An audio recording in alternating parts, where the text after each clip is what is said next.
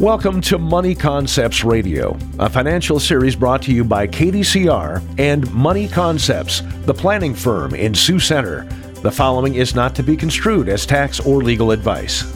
Welcome back to Money Concepts Radio. I'm your host, Tom DeYoung, financial planner and president of Money Concepts, the planning firm in Sioux Center.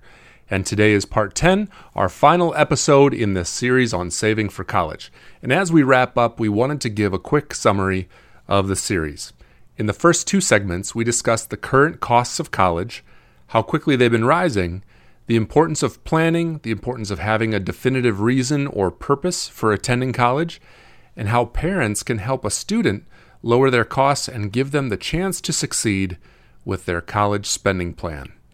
Then we started getting into specific tools in saving for college. We started with two of the most common methods, 529 savings plans and Coverdell Education Savings Accounts, or ESAs.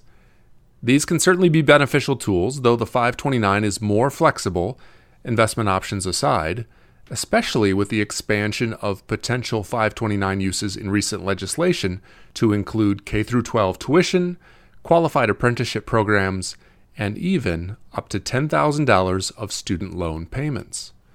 Next, we talked through Roth IRAs and how I think they could be more flexible than some of the traditional routes of saving for college, as well as cash value life insurance and Series EE bonds. Of course, everyone's situation is different, so your financial circumstances and goals will help determine which tool or tools may be appropriate for you. And finally, we discussed some less common, but not necessarily less beneficial, options for saving for or paying for college. Those may include 529 prepaid tuition plans, borrowing from the equity in your home, using specific trusts, and options for business owners. Remember that with 529 prepaid tuition plans, you may be very restricted in where your student goes to school. One option we didn't really talk about was simply using your own income or cash flow from that year to help pay for college expenses. For example, I know of numerous families who, once they are finished paying for private high school tuition, continue paying that same amount toward their child's college tuition bill. After all, it's an expense they know how to budget for.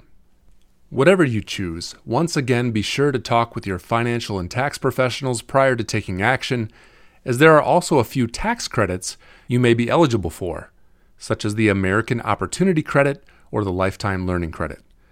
Thanks for listening, and join us again next time as we continue to bring valuable information to your financial life in the promotion of better stewardship of your finances here on Money Concepts Radio. This has been Money Concepts Radio, a financial series brought to you by KDCR and Money Concepts, the planning firm in Sioux Center. You can reach Money Concepts at 712-722-0278 or find us online at www.theplanningfirm.com. All securities through Money Concepts Capital Corp., member FINRA, SIPC.